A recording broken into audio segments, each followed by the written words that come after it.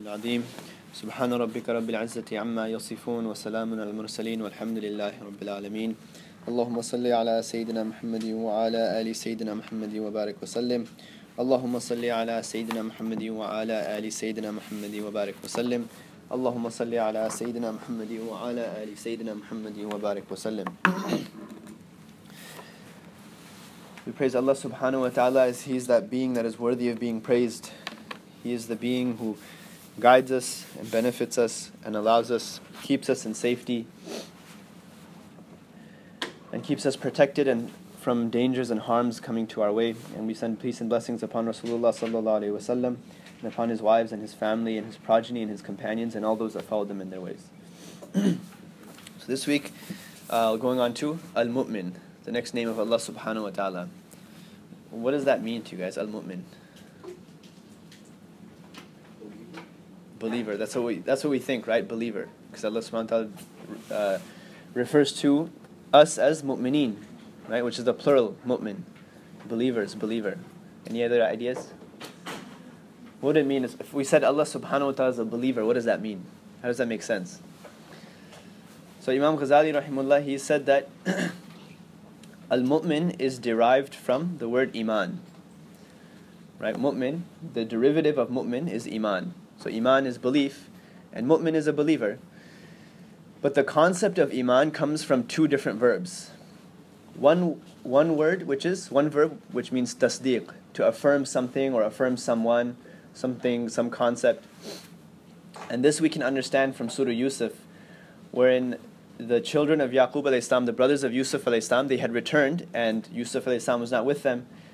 So Yaqub alayhi salam asks them that what happened to your brother? And they said that وَمَا أَنْتَ بِمُؤْمِنٍ لَنَا وَمَا أَنْتَ بِمُؤْمِنٍ لَنَا, that you would not believe us, even though we are truthful. So mu'min is used here for belief, that you would not believe us. And then they go on and tell Yaqub alayhi salam, they lie and they say that he was eaten by a wolf. The other verb that mu'min comes from is aman.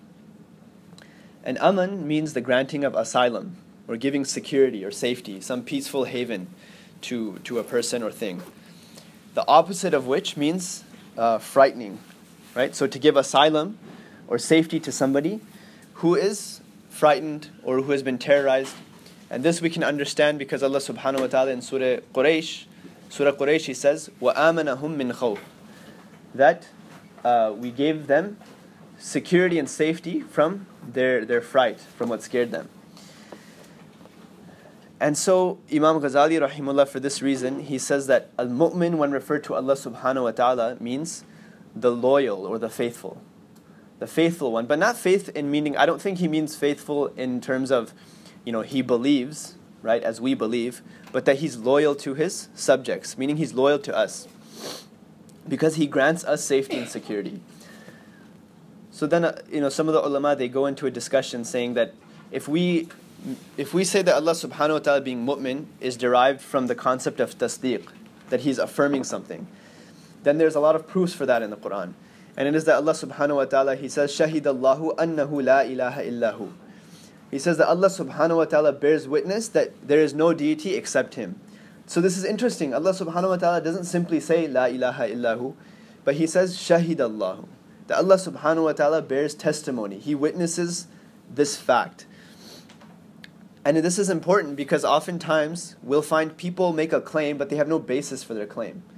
Right? People even of other faiths sometimes. Right? Sometimes like a Christian missionary would come and say, start preaching what they believe. And when you ask them, where does it say that Isa alayhi salam says, I am God, worship me? They can't point out a single verse for that. They'll point out verses that might give some type of indication that they interpret to mean that Isa alayhi salam. So like I asked somebody once, a missionary, that where does it say, I am God, worship me? And they gave the verse where Isa alayhi salam said, follow God, and they said something to this extent. I'm not quoting exactly, but and so his followers or the people around Isa alayhi salam, they said, how do we follow God when we do not know Him? And he said, do you not know me? So they said, see, he's saying that he's God here. So we say, no, that means follow his sunnah, right? Just like we say follow the sunnah of Rasulullah sallallahu alaihi wasallam. At that time, follow the sunnah of Isa alayhi salam. So there's claims made, but there's no basis for it. Even within the history of Islam in this ummah, we find there were some batil sects, some incorrect sects that had emerged in the early period of Islam. One such sect was the Mu'tazila. So they were people who believed, they said that if you sin, you are outside the fold of Islam. A single sin that you commit, you're now a kafir, you're a disbeliever, right? And so when the question was posed to them that, or rather they said that you are no longer a Muslim. So when the question was posed, so then if they're not a Muslim, does that mean they are a kafir? That they disbelieve? They said, now how are you going to say that somebody's a disbeliever, right? When they clearly still believe in Allah and His Messenger sallallahu alaihi wasallam. So the Mu'tazila said, no, they are bayna manzilatayn. They have a place between two, like they're on the fence. They're not a Muslim, but they're not a disbeliever either. They're not Muslim, they're not a non-Muslim either. So they made this claim, however, we find no reference to anything like this in the Quran. So Allah subhanahu wa ta'ala is telling the messengers to preach La ilaha illallah, and Allah subhanahu wa ta'ala Himself says, Shahidallahu annahu la ilaha illahu. That Allah subhanahu wa ta'ala Himself bears witness. So what happens? He's affirming that there is no deity except for Allah subhanahu wa ta'ala, clearly written in the text. And this is important to note that when it comes to aspects of aqeedah, in Islam it is very clear, right? You cannot use something abstract and ambiguous to prove a point of aqeedah, right? A basic foundation of aqeedah. You know, so for example, if somebody wants to, like, right, you had the Qadiani group, right? I don't know if people know about this. They're very prevalent in Pakistan, India. Yeah. What does aqeedah mean again? Sorry, aqeedah is faith, right? So we have fiqh, which is like the laws, outward laws, and aqeedah is our belief system, our creed, dealing with our heart, right, what we believe. So there was a group in Pakistan and India that became known as the Qadianis or Ahmadis. And they claimed that this person who led this group, his name was Mirza Ghulam Ahmad. They said he is a prophet after the Prophet Muhammad sallallahu alaihi wasallam. And this is like in the last century or something like that, right? Not very long ago. And when they were asked, well, how do you prove that he's a prophet? Because there's no prophet after Rasulullah sallallahu alaihi wasallam. They quoted the verse in the Quran where Isa alayhi salam is telling his people about the final messenger sallallahu alaihi wasallam, and he says, Ismuhu Ahmad, his name will be Ahmad. So this person comes along and says, see, my name is Ahmad. So the ulama said there's so many people named Ahmad. Like this is ambiguous. You know, you can't use this for some type of foundational aqeedah point that you are a messenger after, right? The Prophet of Allah. Then there were even before, right? After Rasulullah sallallahu alaihi wasallam passed away, there were people who got clever and they said, no, the Prophet sallallahu alaihi wasallam in a hadith, he says, La nabiyya ba'di, that there's no nabi after me. So there was a woman who came and said that she was a prophet. She said, no, I'm not saying anything against what the Prophet sallallahu alaihi wasallam said. He said, La nabiyya ba'di. He didn't say La nabiyya tun ba'di, right? La nabiyya tun, which would denote a feminine prophet. So she said, no, he said there's no male prophet. He didn't say there's no female prophet. Another person said, no, he said, La nabiyya ba'di. My name is La. So, La is the prophet after me. So people come up with like weird, ambiguous things, right? When it comes to aqeedah, it's very simple. Amantu billahi wa kutubihi wa rusulihi. Right? It's very clearly outlined in the Quran what our foundational beliefs are. And when you go deeper into aqeedah, then you start bringing in logical proofs and deductions. But that's deeper into aqeedah, right? But when it comes to the foundation, it has to be very clear. Another example of Allah subhanahu wa ta'ala making tasdeeq, He says in Surah Fath, هُوَ الَّذِي أَرْسَلَ رَسُولَهُ بِالْهُدَى وَدِينِ الْحَقِّ لِيُظْهِرَهُ عَلَى الدِّينِ كُلِّهِ وَكَفَى بِاللَّهِ شَهِيدًا مُحَمَّدٌ رَسُولُ اللَّهِ. So Allah subhanahu wa ta'ala says that He is the one, Allah is the one who sent His messenger with guidance and with the religion of truth so that it may prevail and be manifest over all other religions. وَكَفَى بِاللَّهِ شَهِيدًا. And Allah subhanahu wa ta'ala is sufficient as a witness. Muhammadur Rasulullah, that Muhammad sallallahu alayhi wasallam is the messenger of Allah. So from this, right, and then also, so from this, the ulama say, this shows Allah subhanahu wa ta'ala is mu'min because He is affirming those things that He has stipulated for us to believe. He is affirming these concepts of Islam. However, I feel that mu'min is more appropriate to be understood from the other context, the other verb, which is aman, which means that He is the one who grants safety and security, right? And this, we can understand, the author says, that we can understand this from circumstances of this life and the hereafter.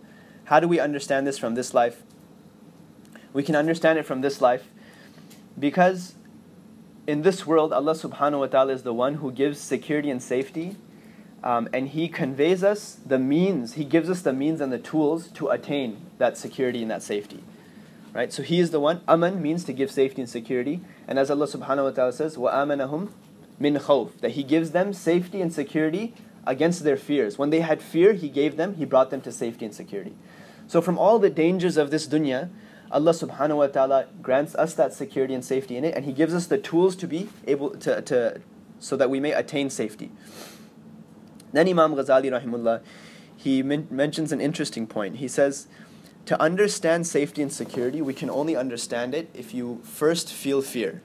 That you cannot understand and realize safety and security without having experienced fear. And he gives an example that if you have a man who is blind in one eye, he has fear of losing the other eye. So he's felt the fear of not having perfect vision. So because of that one eye which is blind, he feels fear out of losing sight in the other eye. So the other eye provides him safety and security, right? From what he's missing. He's felt that fear and he's felt that danger. Now he can understand what safety is. He says similarly, if you have a person who is an amputee, right? One arm is missing. One arm has been cut off or whatever. He's missing one arm. He knows what it's like to not have that one arm. He knows the dangers that come, the difficulty that there is because he only has one arm. And so the other arm provides him safety and security because now he knows he can be thankful for that other arm. And when any harm is coming towards the arm that is amputated or the arm that is broken or the arm that is disabled, he can protect himself with the sound arm. So the sound arm becomes mu'min. The sound arm becomes the one that gives safety and security to the arm that is broken or amputated. And then the ulama, they write that you can further understand this in our context, right? That, for example, if you're driving a car, there's tons and tons of dangers. I mean, there's dangers at every moment when you're driving a car. There's other drivers on the road. There's yourself falling asleep. There's yourself becoming negligent to what's in front of you. There's your hand slipping, right? And then all the funny and weird things people do in the car. Like sometimes women will apply makeup in the car while they're driving, right? People will get on their cell phones, right? People will eat while they're driving, drink coffee while they're driving. Sometimes there was a friend of mine. He drove a stick shift, and he was holding the phone with one hand, and he was driving with the other, and then he needed to change gears. So he held the phone with his shoulder, and he's driving with one hand, and he's trying to change the gear with the other, right? So people are doing all kinds of funny things, all these dangers on our way. And so if you don't feel any fear, right? And then when a moment comes that somebody cuts you off, all of a sudden the danger is realized. The danger is realized, and then you realize what safety you had. After the fear is felt, you realize what safety you had. Or if you have a car accident, you were completely oblivious to what could have happened. Once the car accident happens, and you come out safe and sound, right? The car gets totaled, and you come out of it without anything damaged. Now you felt the fear that laid before you. You could have died, but not a single scratch you have on you. So now then that safety and security is felt. And this is also important to understand why Allah subhanahu wa ta'ala afflicts us with tribulations and difficulties. For fear also comes from Allah subhanahu wa ta'ala. He also created fear. Some of the reasons He allows these things to happen is so that it can lead us to shukr. It can lead us to be thankful to Allah subhanahu wa ta'ala for allowing us, for having given us safety and security. Rasulullah sallallahu alaihi wasallam. So a question is posed that what is the basis of insan? Is the asl, their original state, is it in a state of fear or is it in a state of safety and security? What do you guys think? Safety and security or fear? I don't know. I link fear with danger, right? And Rasulullah sallallahu alaihi wasallam, fear is different than danger, right? Sometimes people can be in a state of danger but not feel any fear. But Rasulullah sallallahu alaihi wasallam, he mentions in a hadith, it's mentioned in the hadith that he drew a line. He took a stick and he drew a line in the sand. And he says, this is your life. And then he crossed it, right? Several times throughout this line, he crossed it. You guys want me to draw it? There's markers this time. Should I draw it? Yeah. Right, so Rasulullah sallallahu alaihi wasallam, he takes a stick and his sahaba are standing there and he draws a line, right? And then he says, this is your life, right? This is the start of your life, right? This is the end of your life. And then he draws lines coming across it. going all the way up and down, several lines, all the way, all the way. And then he stops. And he says, this is your life, and this is death. All these other lines are death. Death is coming to you at every single moment, just trying to catch you. When you surpass this point, you have reached old age. So this tells us that there's danger constantly around us at every step of the way, but we don't realize it. So possibly, maybe the original state is fear. I think it's a mercy of Allah subhanahu wa ta'ala that He allows us to have a little bit of heedlessness, a little bit of forgetfulness. Because if we weren't, then we'd constantly be in a state of paranoia. And maybe some of us have seen those people who are constantly in a state of paranoia. Right? My father, for his job, he used to write reports as to all the things that could go wrong when they were disposing of nuclear waste. So everything that could go wrong, from the transferring of it and every aspect, right? Now he's totally become like that. That when he walks into a room, he just sees all the dangers that are there. Right? There's a glass at the end of the table, and he'll see like that could fall, and the kids are there, and it'll break, and then it'll shatter, and then they'll get cut in their foot, and he sees it all, and he'll say everything, right? Alhamdulillah, it's not like to an extreme point. So some people go into an extreme state of paranoia, right? Every small thing, they will be paranoid that there's dangers, and there are dangers. But Allah Subhanahu wa Taala, of His mercy, He allows us to be a little bit heedless of them, so that we can live our life, right, and not seclude ourselves and corner ourselves. So Allah subhanahu wa ta'ala, Imam Ghazali says that Allah subhanahu wa ta'ala is the one who created all of our senses and all of our limbs. And He removed the causes of fear. He removed all the causes of fear for us by creating our limbs. He gave us the senses to gain information and learn about those things that would cause our destruction and cause difficulty. So He gave us these senses so that we can realize what things will bring harm to us and then find a way out for us, right? Our senses allow us to do that. So Allah subhanahu wa ta'ala, sometimes He directly allows us to come out of these difficulties. Sometimes He gives us the senses or the tools that we're able to come out of these difficulties. When I was in South Africa, my parents came after my graduation, and we were driving to Cape Town. It was like a 15-hour drive. So my brother was driving, and it's like people are going fast. It's 2-lane, one way each way, and you start passing people. So I was asleep in the back. My brother's driving, and there was a semi-truck going up a hill, and it was going incredibly slow. So the first two cars between us and the truck passed it. My brother goes to pass it, and as he's going, now he was it was a stick shift in the manual, and he was still getting used to it. So I don't know, maybe he shifted too late or something. He didn't accelerate as fast as he could have. And there's another car coming, and it was way too close. There's another car coming, and the other car, the car behind the car directly in front of us, was also trying to pass that car. So I think this area was it was a 3-lane road. Right? So they gave us room to pass. We're going to pass, and the car from the other side gets in the way. And I didn't witness it. I was asleep. But my brother was shocked. He's looking because he's now right next to the semi-truck, this 20-foot, 25-foot truck. He can't speed up fast enough to get in front of it. He can't slow down fast enough to get behind it. And there's a car in front of him, and there's a car in the other lane. Totally sandwiched between everything. He said he has absolutely no idea how we didn't get hit. He just all of a sudden blinked, and we were in front of the truck. He was shocked. He has no idea. So Allah subhanahu wa ta'ala directly He took us and He brought us to safety, right? And then sometimes the tools are given to us that we are able to be safe, right? We're able to bring safety to ourselves. So those are some of the examples of safety in the dunya. Then you have the safety of the akhirah, the safety of the hereafter. How does Allah subhanahu wa ta'ala give us safety? Or what is the fear of the hereafter? That is the greatest fear, right? To face eternal damnation, right? To face eternal punishment, rather, for our sins. And that is the greatest fear, right? If we live a great life in this world, but we reach the hereafter. Imagine we stand before Allah subhanahu wa ta'ala, and the Prophet sallallahu alaihi wasallam doesn't come to our aid to intercede on our behalf. Imagine when the people are thirsty, they go, and Rasulullah sallallahu alaihi wasallam is taking out the water from the Hawd al-Kawthar, from that pond which has been gifted to him by Allah subhanahu wa ta'ala, and He's giving it to people with His own hands. That we come to Rasulullah sallallahu alaihi wasallam and He says no, right? Or imagine the angels come. There's a hadith that the angels will come to the Prophet sallallahu alaihi wasallam on that day, as people have come to Rasulullah sallallahu alaihi wasallam to drink, and they will say that you don't know what they did after you, so they will not be given this water, and they will stop. Imagine where are we going to turn on that day? And that is the greatest fear, right? Or that fear that after everyone has been brought out of Jahannam, everyone has been brought out of Jahannam, eventually been forgiven from their sins, whoever will be forgiven, then Allah subhanahu wa ta'ala will bring a sheep in between Jannah and Jahannam, and it will be slaughtered. and then this will be the last death that takes place. And after that moment, there will be no more transferring from Jahannam to Jannah. That's it. If you're in Jahannam, you're in Jahannam. Imagine the fear on that day, at that moment. Right? Allah subhanahu wa ta'ala protect us and save us all.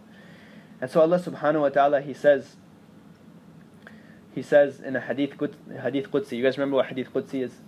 Hadith Qudsi, there were several types of revelation. Right? Hadith Qudsi is revelation Allah ta'ala gave to Rasulullah sallallahu alaihi wasallam, but it is not a part of Quran. It is not recited as a part of Quran. So we'll find it in books of hadith, and the Prophet sallallahu alaihi wasallam will say that Allah subhanahu wa ta'ala has said, and then he will quote. Right? But it is not a part of Quran. So this was something that was inspired to Rasulullah sallallahu alaihi wasallam. So in one hadith Qudsi, Allah subhanahu wa ta'ala says that to say La ilaha illallah is my fortress, and whoever enters into my fortress is safe from my punishment. So this shows that Allah subhanahu wa ta'ala is mu'min, that He, by testifying and bearing witness to the oneness of Allah subhanahu wa ta'ala, He has provided safety and security and allowed us to enter into His fortress and saved us from that eternal fear.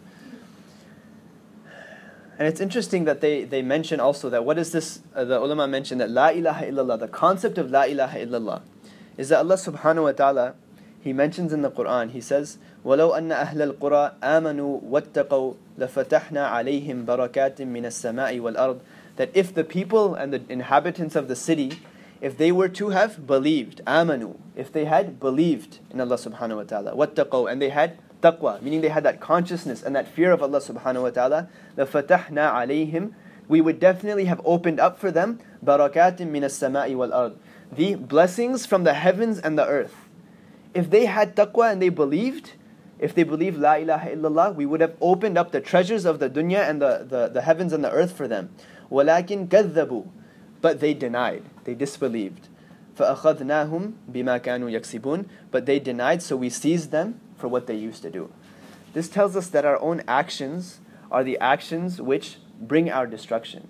بِمَا كَانُوا يَكْسِبُونَ. And we spoke about this last week, right? كَلَّا بَلْ رَانَ عَلَىٰ قُلُوبِهِمْ مَا كَانُوا يَكْسِبُونَ, that the rust that came on their hearts, because of what they earned, because of what we used to do, that it is because of our actions Allah subhanahu wa ta'ala will seize us and punish us. But if we believe and we live a life of taqwa, then Allah subhanahu wa ta'ala will open from places we would never have imagined, and He will make ways out for us, right? He will make ways out for us.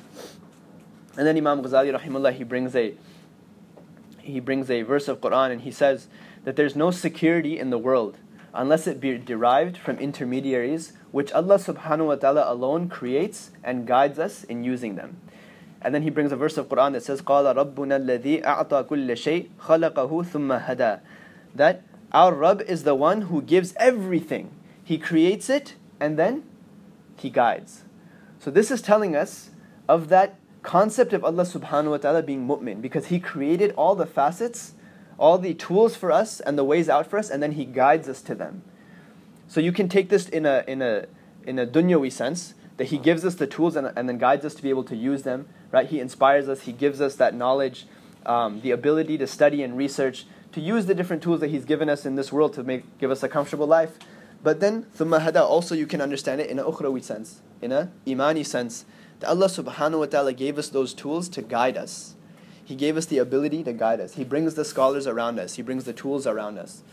Even those things that we study in the world, right? The sciences that we study in the world, these things should lead us to belief in Allah subhanahu wa ta'ala. So Allah subhanahu wa ta'ala has given us that ability to be able to come to the conclusion that Allah subhanahu wa ta'ala is one. Then He gives us His counsel, and He says, whoever believes in Allah in the last day, it is actually, He says, a man's share in this name, and attribute lies in all creatures being safe from him. Moreover, every fearful person can anticipate help from him in keeping harm away from them, whether in religious or worldly affairs. So our share is to try and bring safety and security to all those around us. And then he brings the hadith of the Prophet ﷺ, wherein he said, when somebody believes in Allah subhanahu wa ta'ala and the last day, then his neighbor is safe from his misdeeds. And this is how we can take a share of the belief of mu'min, or the name of mu'min from Allah subhanahu wa ta'ala. And then he says that those men will be most worthy of the name faithful or loyal of mu'min, who are instrumental in protecting a man from the punishment of Allah subhanahu wa ta'ala by guiding him to the way of Allah subhanahu wa ta'ala and directing him on the path of salvation. This is the vocation of prophets and scholars, and to that effect, the Messenger of Allah sallallahu alaihi wasallam, for he said, indeed you are rushing back into the fire as moths flock to it, and I am pulling you back. So the Prophet sallallahu alaihi wasallam was also mu'min because he saved us from the fire, just as a moth goes towards light. And then he says that, he brings up a question. He says, how can we say that, or a question might arise that if Allah subhanahu wa ta'ala is the one that causes fear, how can He also be the one that causes safety and security? He says this is no problem because Allah subhanahu wa ta'ala, He also humbles people and He honors people. He rewards people and He punishes people. So it is not contradictory to say Allah subhanahu wa ta'ala causes fear and also causes safety and security. And we discussed why Allah subhanahu wa ta'ala sometimes brings fear and then also brings security. And Imam Ghazali said, you cannot truly realize safety without first having realized fear. Then the scholars, they write that there's a I think he was an Algerian scholar, Al-Sayyid al-Masawi, Rashad al-Masawi, something to that effect. He said that there's no security without mentioning the name of Allah subhanahu wa ta'ala. And the verse that brings, and there's no security without mentioning the name of Allah ta'ala. And this verse brings security of the heart. Which verse? الَّذِينَ آمَنُوا وَتَطْمَئِنُّ قُلُوبُهُمْ بِذِكْرِ اللَّهِ أَلَا بِذِكْرِ اللَّهِ تَطْمَئِنُّ الْقُلُوبِ. That verily, he says that those who believe and have soundness of heart by the remembrance of Allah subhanahu wa ta'ala, by the mentioning of the name of Allah, أَلَا بِذِكْرِ اللَّهِ تَطْمَئِنُّ الْقُلُوبِ. That behold, verily in the hearts, in the remembrance of Allah subhanahu wa ta'ala, do the hearts find rest. So then he says, وَمَنْ أَعْرَضَ عَنْ ذِكْرِي فَإِنَّ لَهُ مَعِيشَةٌ ضَنْكَ. That whoever turns away from my remembrance, then indeed for him will be a very narrow path. So Allah subhanahu wa ta'ala, these are two verses. Whoever makes remembrance of me and makes my dhikr, for him the hearts will find rest, will have a restful and sound heart. And whoever turns away from my remembrance, then for him will be a narrow path. This brings to light the idea that we have to constantly be making dhikr of Allah subhanahu wa ta'ala, remembering Allah subhanahu wa ta'ala. You know, my father he was born in 1940 or 1939, right? They don't know exactly when he was born.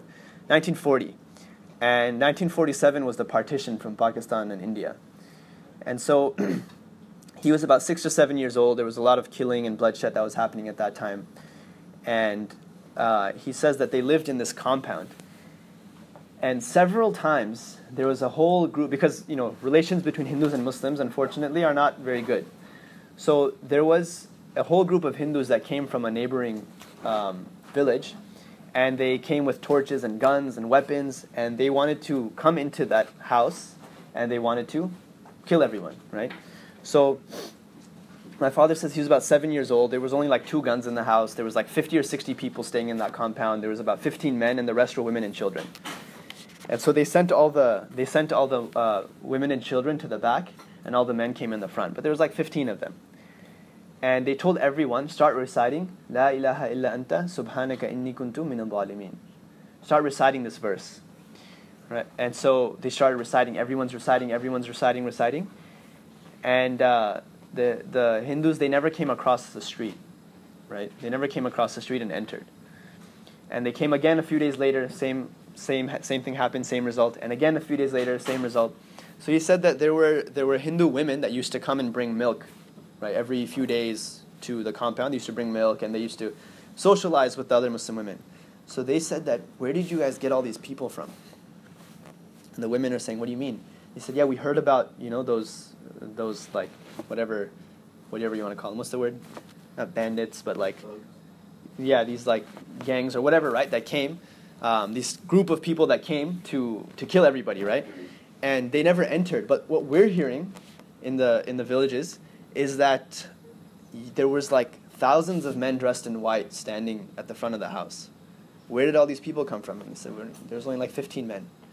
Right? This is a story that my father used to tell us, right, that happened in his lifetime.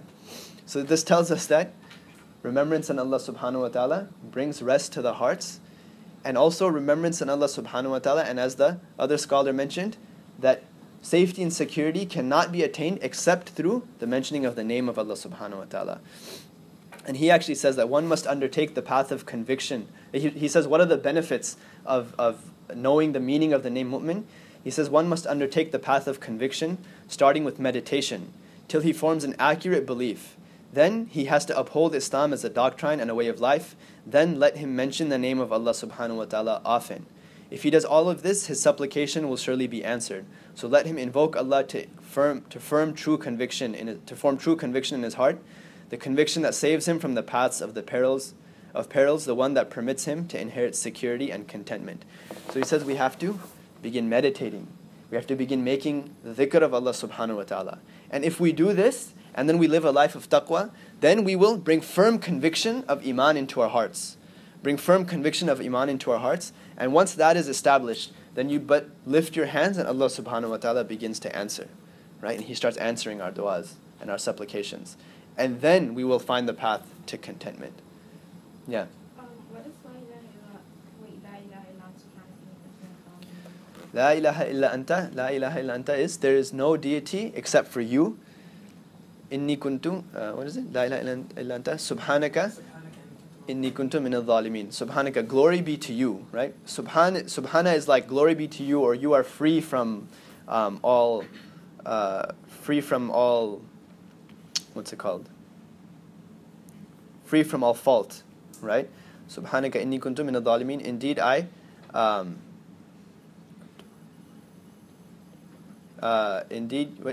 inni kuntu min al-zalimin.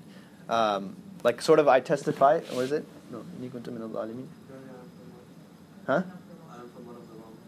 Yeah, inni kuntu min al-zalimin. Sorry, I am from one of the oppressors. So there's no deity except you, glory be to you, I am from one of the oppressors. So this is a way of humbling ourselves to Allah subhanahu wa ta'ala. That I am somebody who brings dhulma to the people. I am someone that brings darkness to the people and to myself. Yeah. I think this was said by Yunus alayhi salam when he was in the belly of the whale. He used to make this dua, and Allah subhanahu wa ta'ala brought him out of the whale and brought him to safety and security. He kept him in safety in the whale, and then He brought him out of it also. Right? He brought him out of it also. I wanted to do Al-Muhaymin because it's not very long, but it's kind of towards the end. Should we leave that for next time? So we don't have to rush through it. Right, but so it's interesting that he says that this other scholar, this Algerian scholar, Al-Sayyid Rashad al-Musawi, he says that one must undertake to the path of conviction with meditation. Does anybody meditate here? Salah is a kind of meditation. I have a question. Yeah. What's the definition of meditation from an Islamic perspective? Right. It's a good question. What does that mean, right? Meditation. Like our salah is a kind of meditation, but our salah, we're making it. Salah is the perfect, it's the best meditation. But we're making it, and we're making it in complete heedlessness. Right? One of my teachers, he says that if we were to make just 2 rak'ah of salah, with the amount of khushu', the amount of concentration that we are meant to have in our salah, it would be enough to rectify all of our spiritual ailments. Remove all the vices of our hearts. Imagine getting angry for no good reason, having lust, or having jealousy and envy, malice towards people, greed, all these things. Just 2 rak'ah salah would be enough if we made it the way we're supposed to. But we're not making it the way we're supposed to. So how do we attain it? We discussed a few weeks ago from Imam Nawawi's book, Riyadh al-Salihin, from his hadith book, his hadith compilation. The hadith of Jibreel. The hadith of Jibreel, you guys remember that hadith? Anybody that wasn't here? Basically what happened is, Umar radiallahu anhu, he says that Rasulullah sallallahu alaihi wasallam, we were sitting with him, and a man comes to the Prophet sallallahu alaihi wasallam. And he had jet black hair, and his clothes were shining bright white. He had no signs of travel on him, but we didn't recognize him either. So either, if he was a traveler, his clothes shouldn't have been so shining. They should have been dusty because he was through the desert. Yet, if his clothes were fresh and new, then we should have recognized him because he shouldn't have been a traveler. He should have been with us already. So we didn't recognize him, but he had no signs of travel. And he sits down knee to knee with the Prophet ﷺ, and he puts his hands on his thighs and he says, what is Iman? And so the Prophet ﷺ says, Iman is to believe in Allah and believe in His messengers and believe in His angels and believe in His books and believe in the last day, and so on and so forth. And he says, you are correct. And so Umar says, we're shocked and astonished because the questioner is affirming the answer. Right? The person who asked the question is affirming that the person who gave the answer gave the correct answer. Right? And so then he says, and what is Islam? And the Prophet ﷺ said, to believe in Allah subhanahu wa ta'ala, or to worship Allah subhanahu wa ta'ala, to make salah, to pay zakat, to fast Ramadan, to go for Hajj. So he says, you are correct. Again, he affirmed the answer. Then he says, what is ihsan? And the Prophet ﷺ said, to worship Allah subhanahu wa ta'ala as though you see Him, right? أَن تَعْبُدَ اللَّهَ كَأَنَّكَ تَرَى فَإِن لَمْ تَكُنْ تَرَى إِنَّهُ يَرَى. That if you, to worship Allah subhanahu wa ta'ala as though you see Him, and if you do not, then know that He sees you. Know that He sees you. And Ali radiallahu anhu, he said that if Jannah and Jahannam were to be brought in front of me, it wouldn't change the way I live my life. So Ali radiallahu anhu and the rest of the Sahaba, they attained this. Right? So it's not far-fetched to worship Allah subhanahu wa ta'ala as though you see Him. Because if you see, like we know when we know a camera is on us, we don't do anything wrong. We don't cross the red light because we know a camera is on us. We don't even cross the stop sign because we think there might be a cop waiting. Right? Probably there isn't, but there might be. We don't even do that. So if we realized that Allah subhanahu wa ta'ala is watching us at every single moment, and Allah subhanahu wa ta'ala in the Quran, He says that He is watching us with mirsad. That He's watching us. What does mirsad mean? Mirsad means that when you have a hunter and he's knocked his bow, right? Or he's cocked his gun and he's about to fire at that animal, how he becomes kind of oblivious to everything around him, but at the same time, so much more aware of everything directly in his vicinity. He can tell exactly what, like he knows exactly how the leaves are moving. He knows exactly every movement of that animal. He even holds his breath with so much intent that he watches the animal before he pulls the trigger. That's how much intent Allah subhanahu wa ta'ala has when He's watching every single one of us at all times. That's how closely Allah subhanahu wa ta'ala watches us. If we had this realization, we would never do anything wrong, right? Never would we do anything wrong. Right? We might like scold our wife, right? We might say something to our wife, but then all of a sudden when our father is around, right? Or when her father is around, we're so nice and soft and sweet, right? Right? Or when people are around, when we're in public, we're soft and sweet. Then we get in the car and then right? Our true nature comes out. So if we had this realization that Allah subhanahu wa ta'ala is watching us, we wouldn't do anything wrong. So how is this attained? Imam Nawawi rahimahullah, he brings this hadith of Jibreel, and the hadith goes on also. He brings this hadith and he titles it Babul Muraqabah, the chapter of Muraqabah. Muraqabah is a type of meditation that you sit and you reflect on yourself. You sit and reflect on yourself and your actions. So many ulama do this in many different ways. Right? Some of them, they imagine themselves dying. Right? They sit with their eyes closed. They make dhikr of Allah subhanahu wa ta'ala, right? La ilaha illallah, subhanallah, alhamdulillah, whatever, however many times. And then they sit with their eyes closed and imagine themselves dying. Not necessarily like a painful death, but they imagine the people gathered around them, the angel of death coming to them, removing their soul from their body. They imagine themselves being made ghusl of and kafan, right? Being washed and being bathed and clothed, and then being taken to the cemetery, buried, and then the people leaving them. And then the angels coming and questioning them. They picture this, right? The ulama of the past, they used to dig a grave in their house and lie down in it. Right? Another way of making muraqabah, sometimes people sit and they reflect over all of their actions for the day. What was everything that they did? And then they pinpoint the negative things that they did, how they might have harmed people, and they think about those things, right? They reflect on it. But one of the most powerful ways of muraqabah is that the ulama sit and they close their eyes and they sort of focus their attention towards their heart. And not the physical heart, but the spiritual heart. So what is the spiritual heart? Right? The Prophet ﷺ, he said that whenever we commit a sin, a dark mark appears on our heart. So then we see people, sinners, we see people who are not even Muslim, heart surgeries are done on them, and their hearts are totally, there's no darkness on them. So was the Prophet ﷺ lying? No, of course not. He was talking about the spiritual heart. And then when you make tawbah, then that dark mark is removed. Right? So the spiritual heart. And they say the spiritual heart is just next to the physical heart. And they close their eyes and they imagine the mercy and the rahmah of Allah subhanahu wa ta'ala coming, because it's always descending into this world. They imagine this rahmah coming into their hearts, and they don't say anything with their tongue, but with their hearts they try and listen for their hearts to say Allah, Allah, Allah. And it's very difficult. So what starts happening is you start thinking of everything else that you've ever done. You'll remember things that you don't even realize you remember. You'll remember the lyrics to songs that you don't even, you'd forgot they existed. You'll remember things that you did, things that you saw, conversations that you had. All these things will start coming to light that distract you from the remembrance of Allah subhanahu wa ta'ala. Likely it's going to be all those things that you also think about in salah. And so the ulama say that this is because they are distractions of our heart from Allah subhanahu wa ta'ala, they are the types of filth in our heart, right? It is a type of filth because it is distracting us from Allah subhanahu wa ta'ala. So just as you take a container, a jar, or a jug of water that's filled with dirty water, then you pour clean water into it. What happens? All the filth comes from the bottom and it comes out of the top, right? So all the filth surfaces, and after it's all cleared out, then the clean water is there, and then it's only clean and pure water. So our hearts are a container.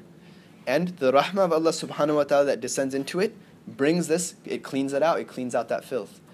So if we meditate in this manner, then firm conviction starts coming into our heart of Allah subhanahu wa ta'ala. You don't do this during salah, right? Then when you stand in salah, you don't imagine like the mercy of Allah subhanahu wa ta'ala. No, you just make your salah. But then your salah becomes more sound, more conscious. And then you'll start realizing more control over your affairs and your actions, more control over your heart. Questions? Does that sound weird to anybody? Yeah. What are some ways that we can concentrate more in prayer, or some tips, I guess? So this muraqabah is actually a very beneficial method, right? Secondly, we have to, before we go for our salah, we should also start thinking, like we shouldn't say, oh, let me make my salah real quick, I'll be right back.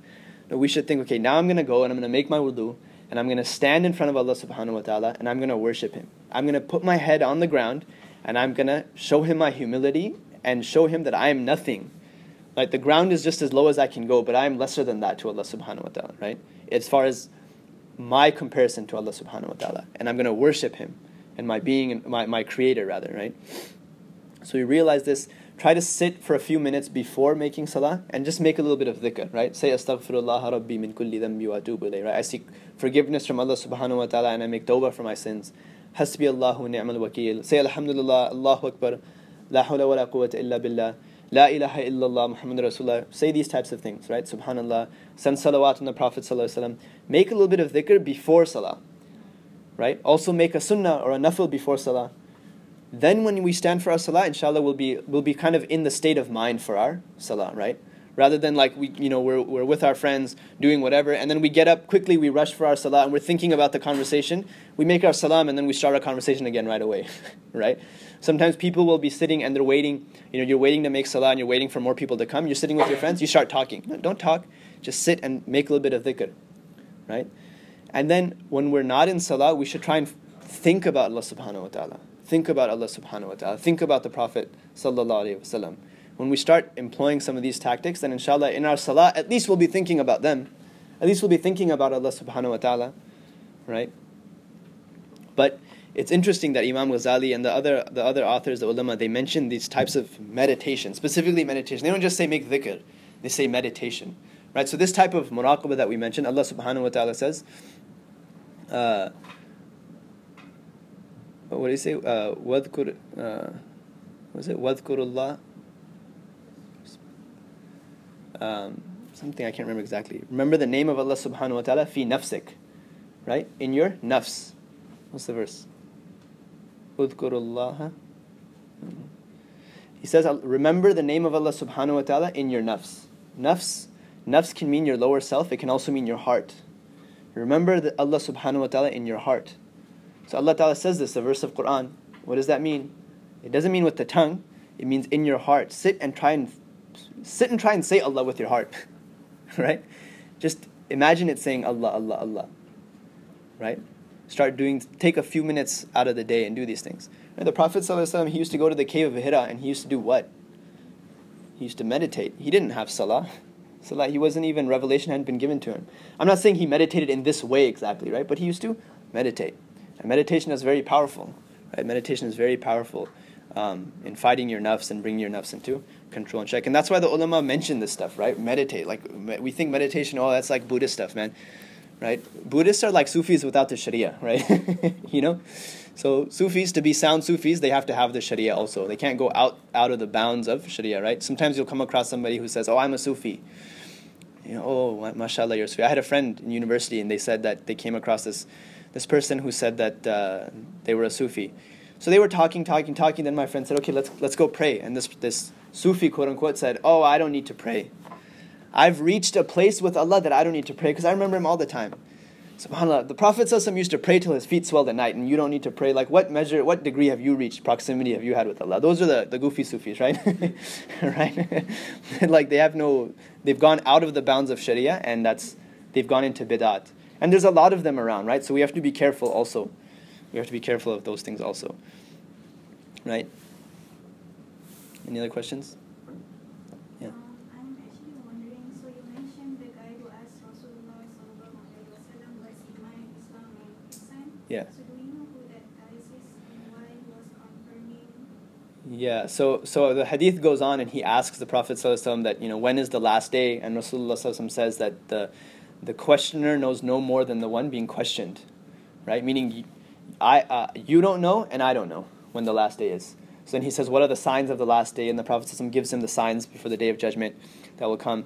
And then this man gets up and he leaves. He walks off, and then he's gone, right? So the Prophet ﷺ, he turns to the Sahaba and he says, do you know who that was?